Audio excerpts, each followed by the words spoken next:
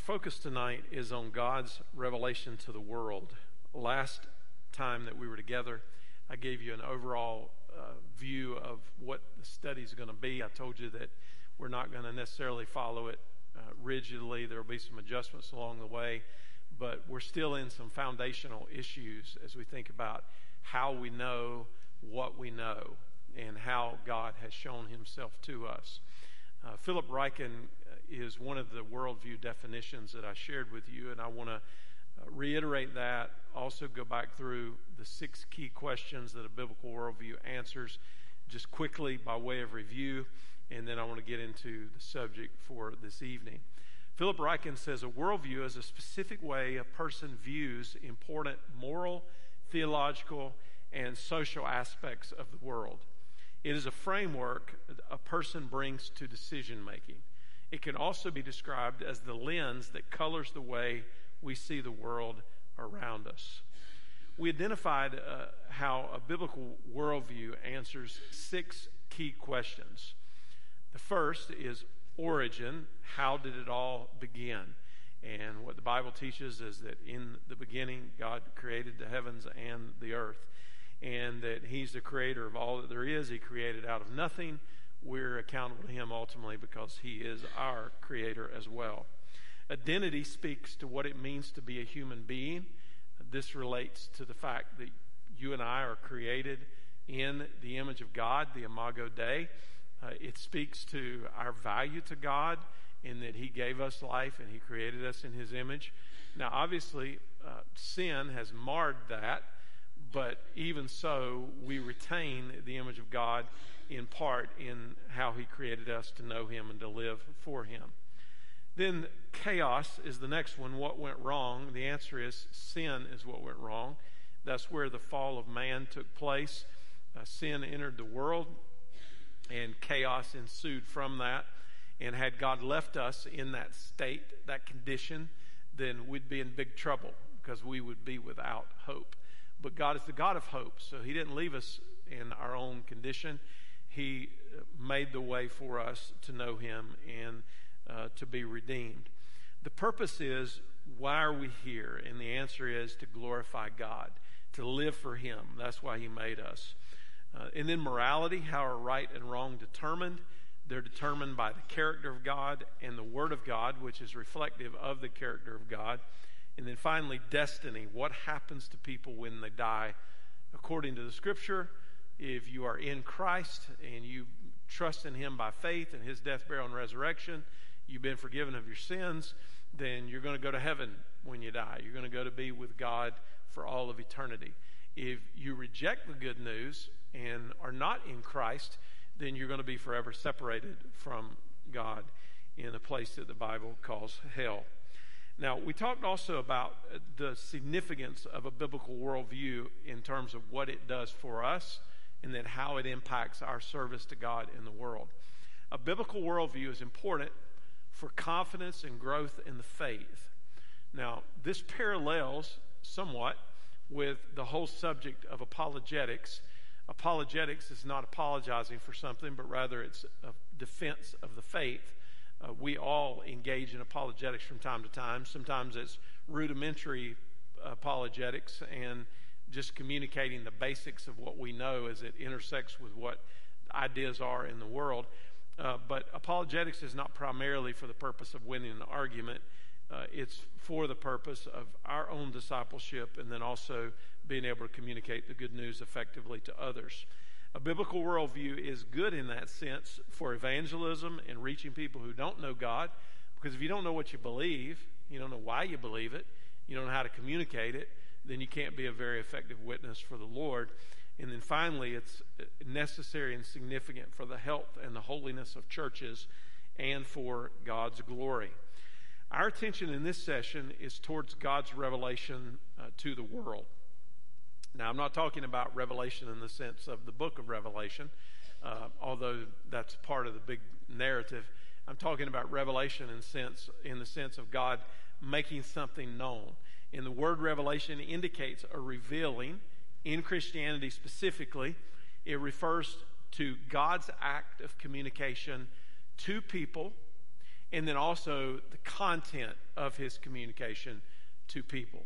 So the revelation of God involves the fact that God has intentionally made himself known, and then the content of how he has made himself known is then communicated to us, and that comprises the revelation of God to us.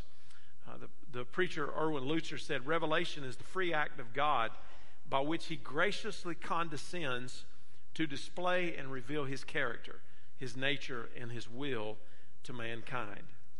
Now, I'm going to introduce both the doctrine of general revelation and the doctrine of special revelation, and then we're going to look at it more specifically, because that's the topic that is before us. And there are three passages of Scripture that I'm going to refer to primarily this evening, but then we're going to look at a broad spectrum of passages in the Bible that relate to this particular subject. As it relates to general revelation, I'm going to appeal to Psalm 19. And we're going to look at the first 4 verses.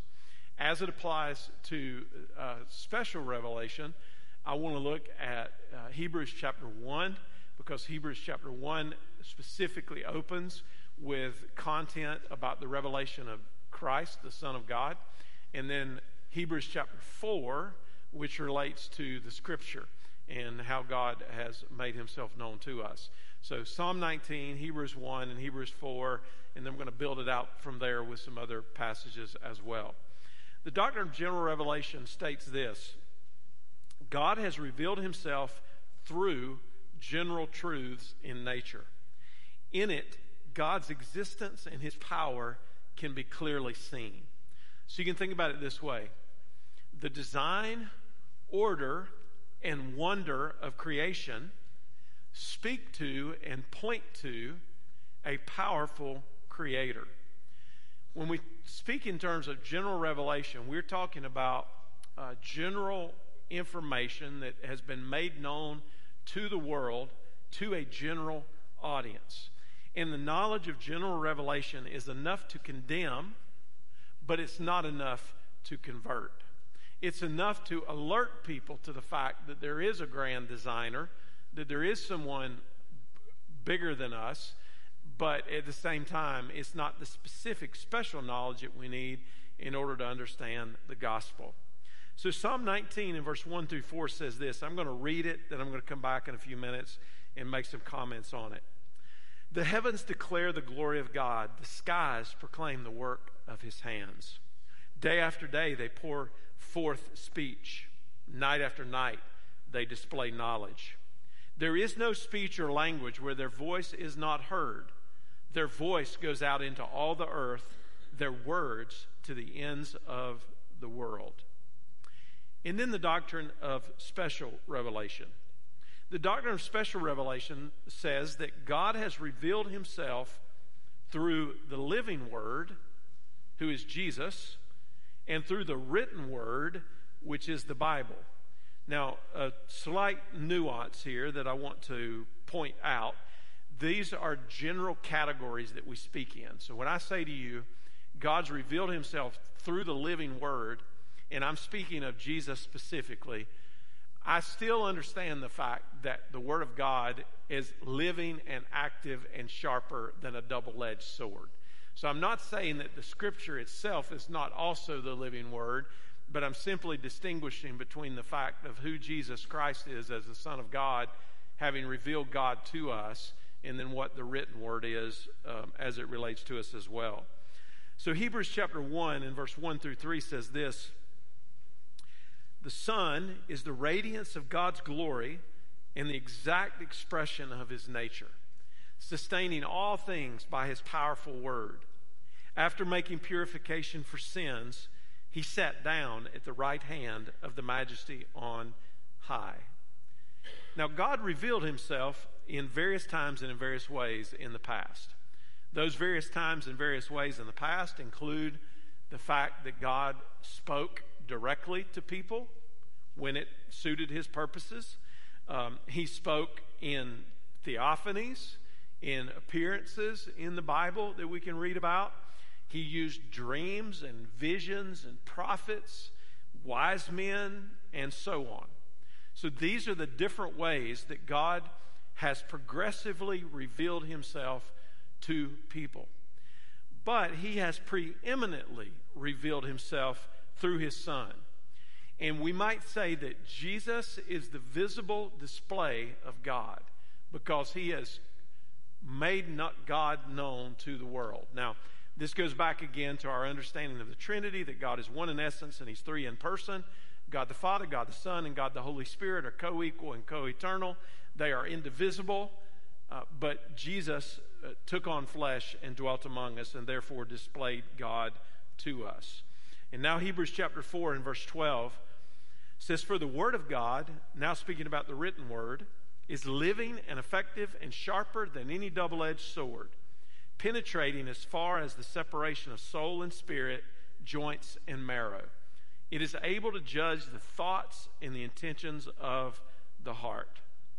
So if Jesus is the visible display of God, then we would say that the Bible is the verbal display of God. Jesus is the visible display of God. The Bible is the verbal display of God. General revelation tells us that God exists, and special revelation tells us how to relate to the God who exists. You see the connection? We can know something about God, but then special revelation tells us specifically how we can relate to this God who has made himself known. So let's look first at a consideration of general revelation. A consideration of general revelation. And you have this on the outline that I gave you, the specific points here, and I think it'll be helpful for you to follow along. General revelation, first of all, comes from God's initiative. It comes from God's initiative. The premise of the Bible is that God eternally is, but he has intentionally made himself known to the world. So when Scripture opens in Genesis 1 and verse 1, and it says, "In the beginning God created the heavens and the earth," we do not find an apologetic for the existence of God or a defense of the character of God or really anything else other than the fact that God is and God has. He is eternal, but in the beginning as we know it, he created the heavens and the earth. Now, there's an important passage of Scripture that goes along with this that we need to look at as well, and that's in Romans chapter 1. Any discussion of general revelation, it doesn't matter. You could be in the most intensive theological class, a formal theological class, and there's two passages that they're going to go to immediately to speak about general revelation. Those passages are Psalm 19 and Romans 1. Romans 1 particularly addresses humanity and where we are and how we know what we know and our response to that because of sin. And I want to pick up reading in Romans 1 in verse 18, and I'm going to read through verse 20. He says, "For God's wrath is revealed from heaven against all godlessness and unrighteousness of people who by their unrighteousness suppress the truth." Now here's the key verse in verse 19. "Since what can be known about God is evident among them, because God has shown it to them." Now verse 20.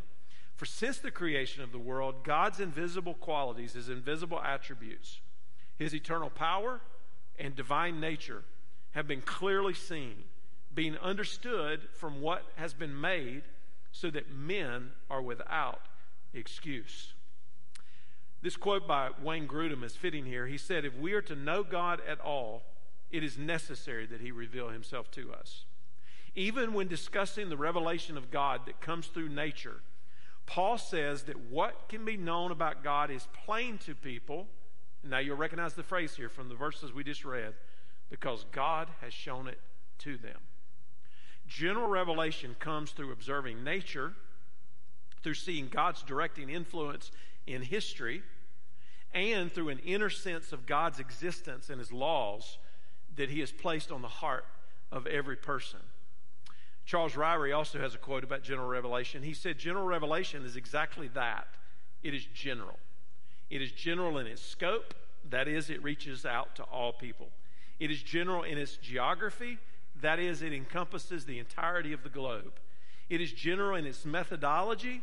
That is, it employs universal means like the heat of the sun and human conscience, simply because it is a revelation that affects all people everywhere, and wherever they have lived, it can bring light and truth to all, or, if rejected, it brings condemnation.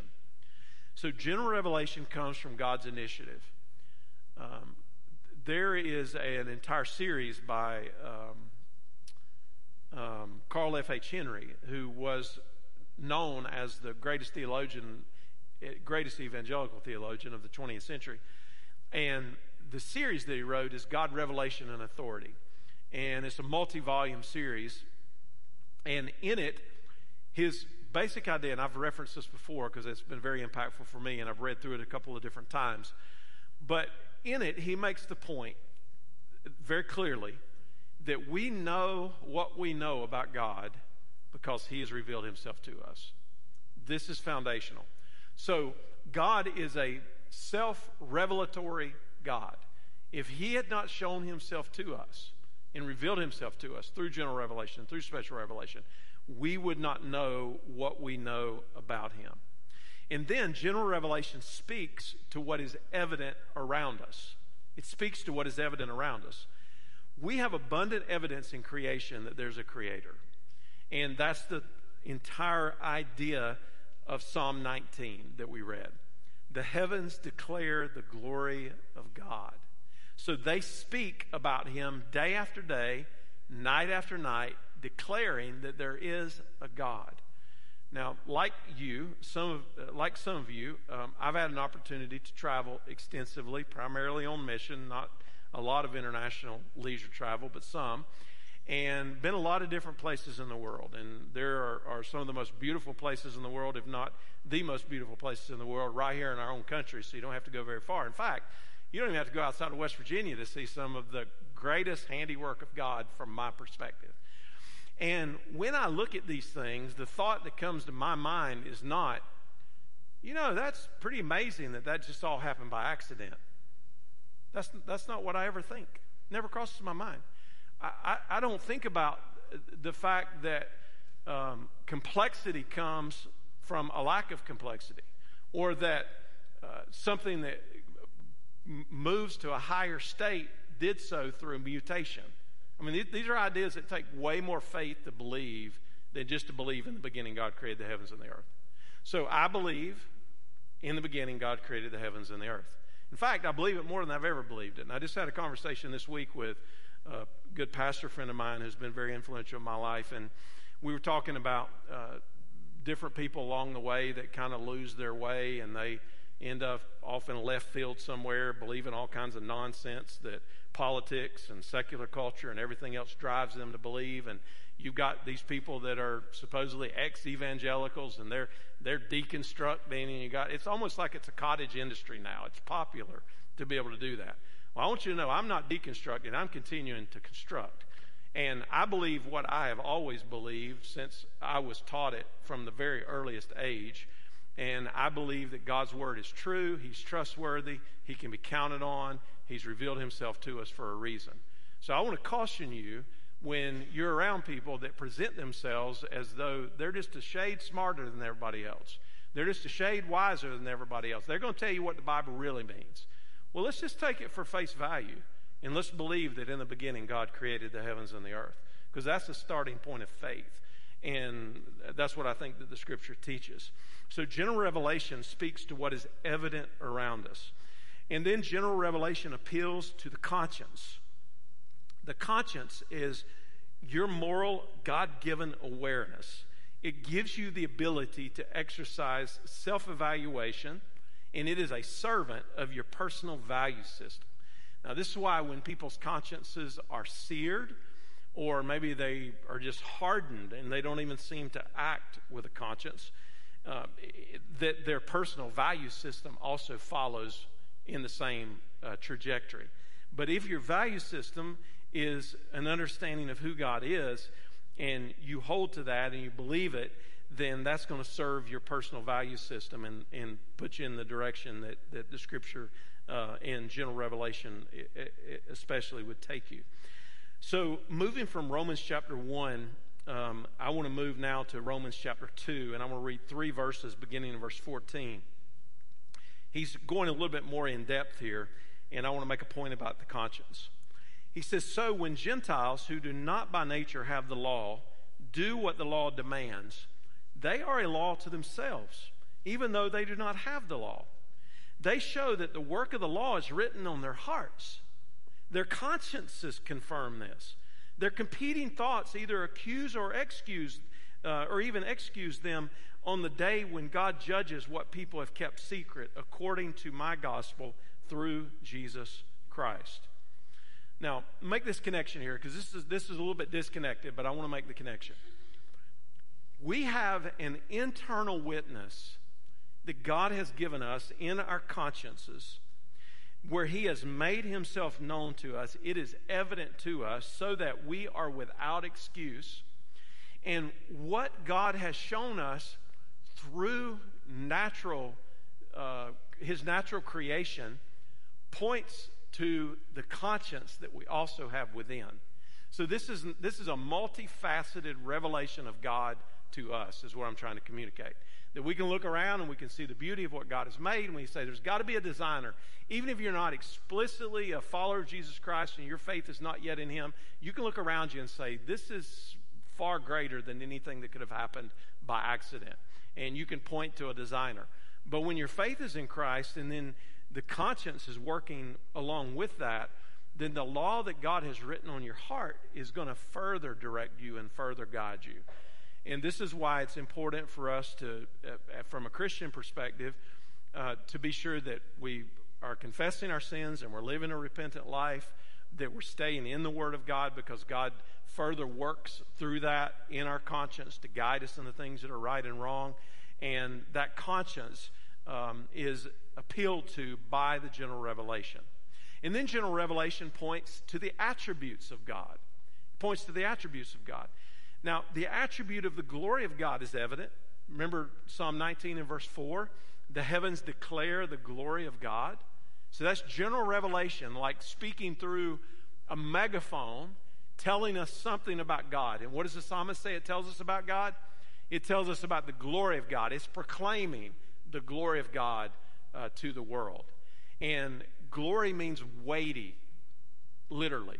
So if you look at the universe, you could be led to think in worship, this God must be great, because look at what he has done. Look at the amazing things around us that are a witness to what he has done. The attribute of the power of God is also evident. We read that in Romans 1.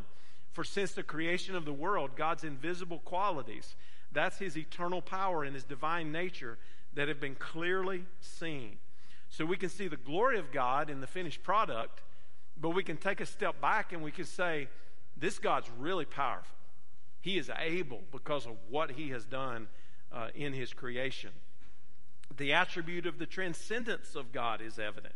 In Romans 1 and verse 20, it says that God has made other invisible qualities plain to us, like his divine nature. Divine means relating to or proceeding directly from God.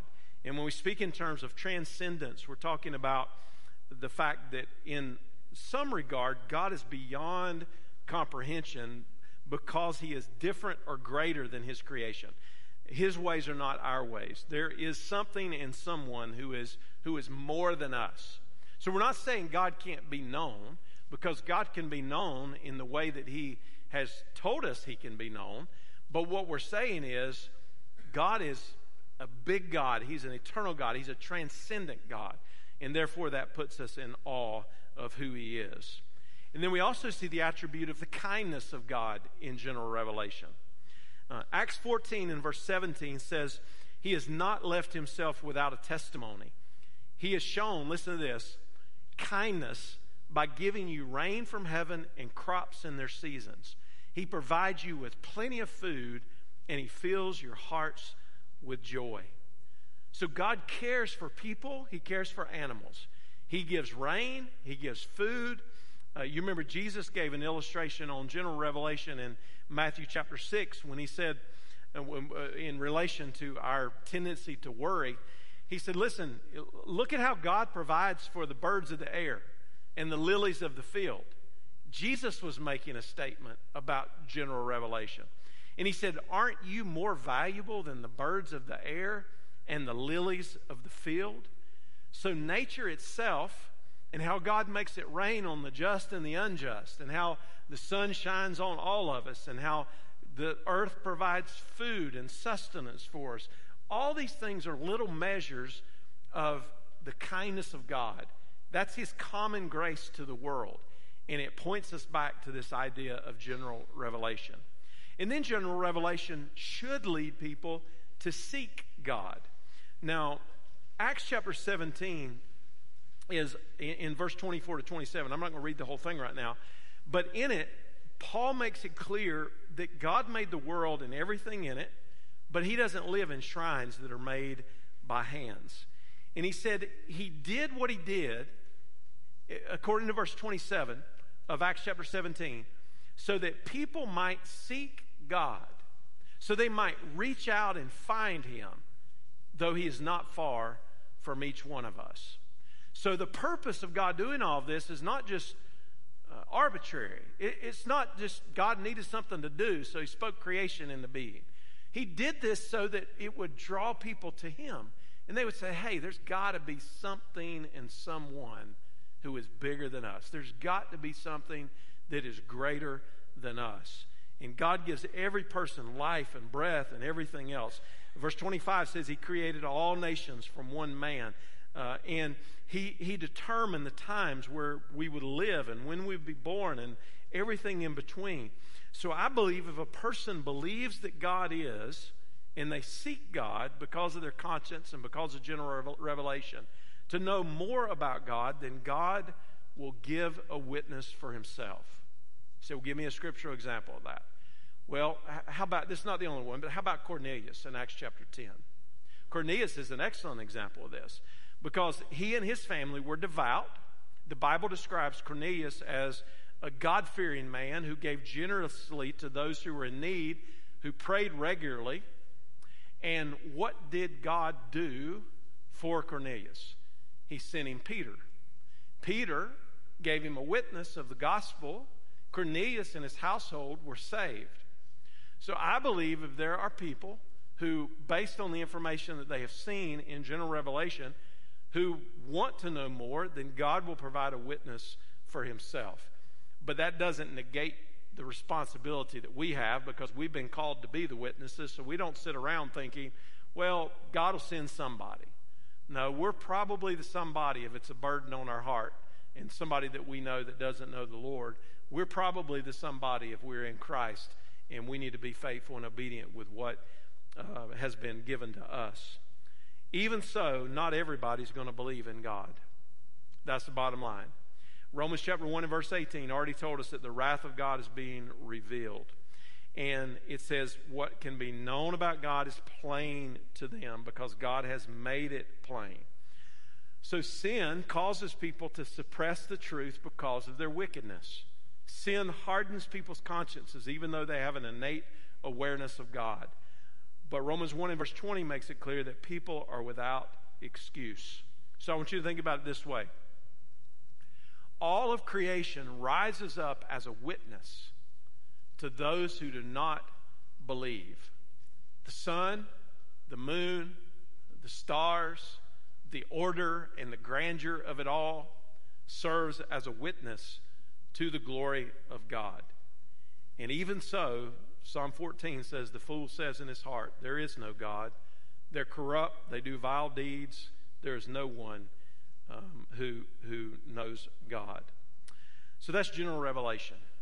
Now, what about a consideration of special revelation? The second part, and I'm going to move quickly through this. Special revelation can be defined as a supernatural communication from God that has been given to humanity. These are truths that creation, tradition, history, or conscience, or any other reasoning process could not lead us to know. So these are not general truths in every place to all people. These are specific truths that God reveals and proclaims in all the world so that people might know him. We're dependent on God for all things, even the knowledge that God exists. God reveals himself to us as eternal, powerful, glorious, creative, orderly, loving, all-knowing, sovereign, worthy of worship. And special revelation in the past, before we had the closed canon of Scripture as we do now, included things like God speaking to Adam and Eve in the Garden of Eden, or speaking to Abraham when he called him out to be the father of a great nation, or Moses when he called him out in Exodus 3 to go and lead his people and to be the voice of the law, or Jonah speaking to the Ninevites. That was the revelation of God to them, or Gabriel speaking to Mary and Zacharias, or maybe Simeon hearing from the Holy Spirit that he wouldn't die until he had seen the Lord's Christ, or Jesus showing the two men on the road to Emmaus how the Old Testament revealed him, or Jesus appearing to Saul in Acts chapter 9. There's all these examples in the Scripture of special revelation of how God communicated to people. And according to Hebrews 1 that we read earlier, God has revealed himself in various ways at different times to different people. He did not do it all at once, but over a long period of time. So God has revealed himself at specific times in the past. God has revealed himself in different ways in the past. And God has revealed himself to different people in the past. But the Bible, Scripture, is the written form of God's special revelation to people, including both the Old Testament and the New Testament. The infinite, eternal, and incomprehensible Creator has made himself known to us. And he's given us his word so that we might know him. So the special revelation of the Scripture, has a purpose. It has a distinct purpose. 2 Timothy 3 and verse 16 and 17 says, all Scripture is inspired by God and is profitable for doctrine, for teaching, for rebuking, for correcting, for training in righteousness, so that the man of God may be complete and equipped for every good work. So what's it for? Well, so we can know God, and ultimately so that we can be complete for every good work and equipped for every good work in him. We understand that the special revelation of the Scripture is inspired. And this is important when we think about the inspiration of Scripture, because the Bible was written by ordinary men. They had their own thoughts, their own ideas, their own backgrounds, their own experiences. And while God did not dictate the words of the Scripture, except in places where it's recorded that he specifically spoke to the people, he worked through the writers whom he created, and he used it for his own purposes. And when we speak of inspiration, we're talking about something that is God-breathed. So inspiration does not mean, listen to this carefully now, that the Bible contains God's revelation. It means that the Bible is God's revelation. And this is a distinction, because classic Protestant liberalism, especially of the 20th century, but which grew out of the higher criticism of the German schools in the 19th century, did a play on words. It's referred to in some ways as doublespeak. The play on words was, yes, we believe that the Bible contains the Word of God, but the nuance is it's not necessarily the Word of God. So it puts humanity, people who think they're smarter than other people, in judgment, sitting in the judgment seat about what passages of Scripture are valid and what are not. So what follows from that is you start getting arguments from people. Well, Jesus didn't specifically say this. That's something Paul said. Well, all of a sudden, we just dove off into a theological septic tank. We are in a bad situation when we go in that direction. Because either it's all the Word of God and it's inspired, or none of it is. And I can tell you right now, not only would I not be a pastor if I didn't believe the Bible, I wouldn't even be a Christian. That's how important this is. Either it's true or it's not. If it's true, then we got to decide what we're going to do with it. And if it's not true, none of it matters. But I believe it is true. And 2 Peter 1 in verse 20 and 21 says, above all, you know this, no prophecy of Scripture comes from the prophet's own interpretation, because no prophecy ever came by the will of man. Instead, men spoke from God as they were carried along by the Holy Spirit. So it does not mean that God is trying to hide his word from us. It means that God is communicating his word to us, and that the words of the Bible are the words of God himself. And this is what verbal plenary inspiration of the Scripture is all about. And of course, there were objections to that from time to time, where the people that God was going to use in big ways were afraid they weren't going to know what to say. You remember, Moses would be one of them in Exodus, and God said, listen, I'm going to help you know what to say, and I'm going to essentially speak through you. Or what about Jeremiah, when he started telling the Lord that he was young, and, I don't know, just started making all these excuses, and God said to him in Jeremiah 1 and verse 7, don't say I'm only a youth, for you will go to everyone I send you to, and you will speak whatever I tell you to speak. And that should be our posture as well. Lord, we want to go wherever you send us to go with this word, and we want to communicate to other people what you have said. I like this illustration from a theologian by the name of, creatively, Thomas Thomas. And he recalls in this illustration that as a boy, he would play in the little streams that ran down the mountainside near his home. And I want to pick up reading here of what he says here. He says, we boys like to play what we called boats. Our boat would be any little stick which was placed in the water, and then we would run along beside it, and we'd follow it as it washed downstream. When the water would run rapidly over some rocks, the little stick would move rapidly as well. In other words, that little stick, which served as my boyhood boat, was carried along, borne along under the complete control and direction of the water. It moved as the water moved it. So it is with reference to the writers of the Scriptures. They were carried along, borne along, under the control and the direction of the Holy Spirit of God. They wrote as the Spirit directed them to write. They were borne along by him, so that what they wrote was exactly what the Holy Spirit intended should be there.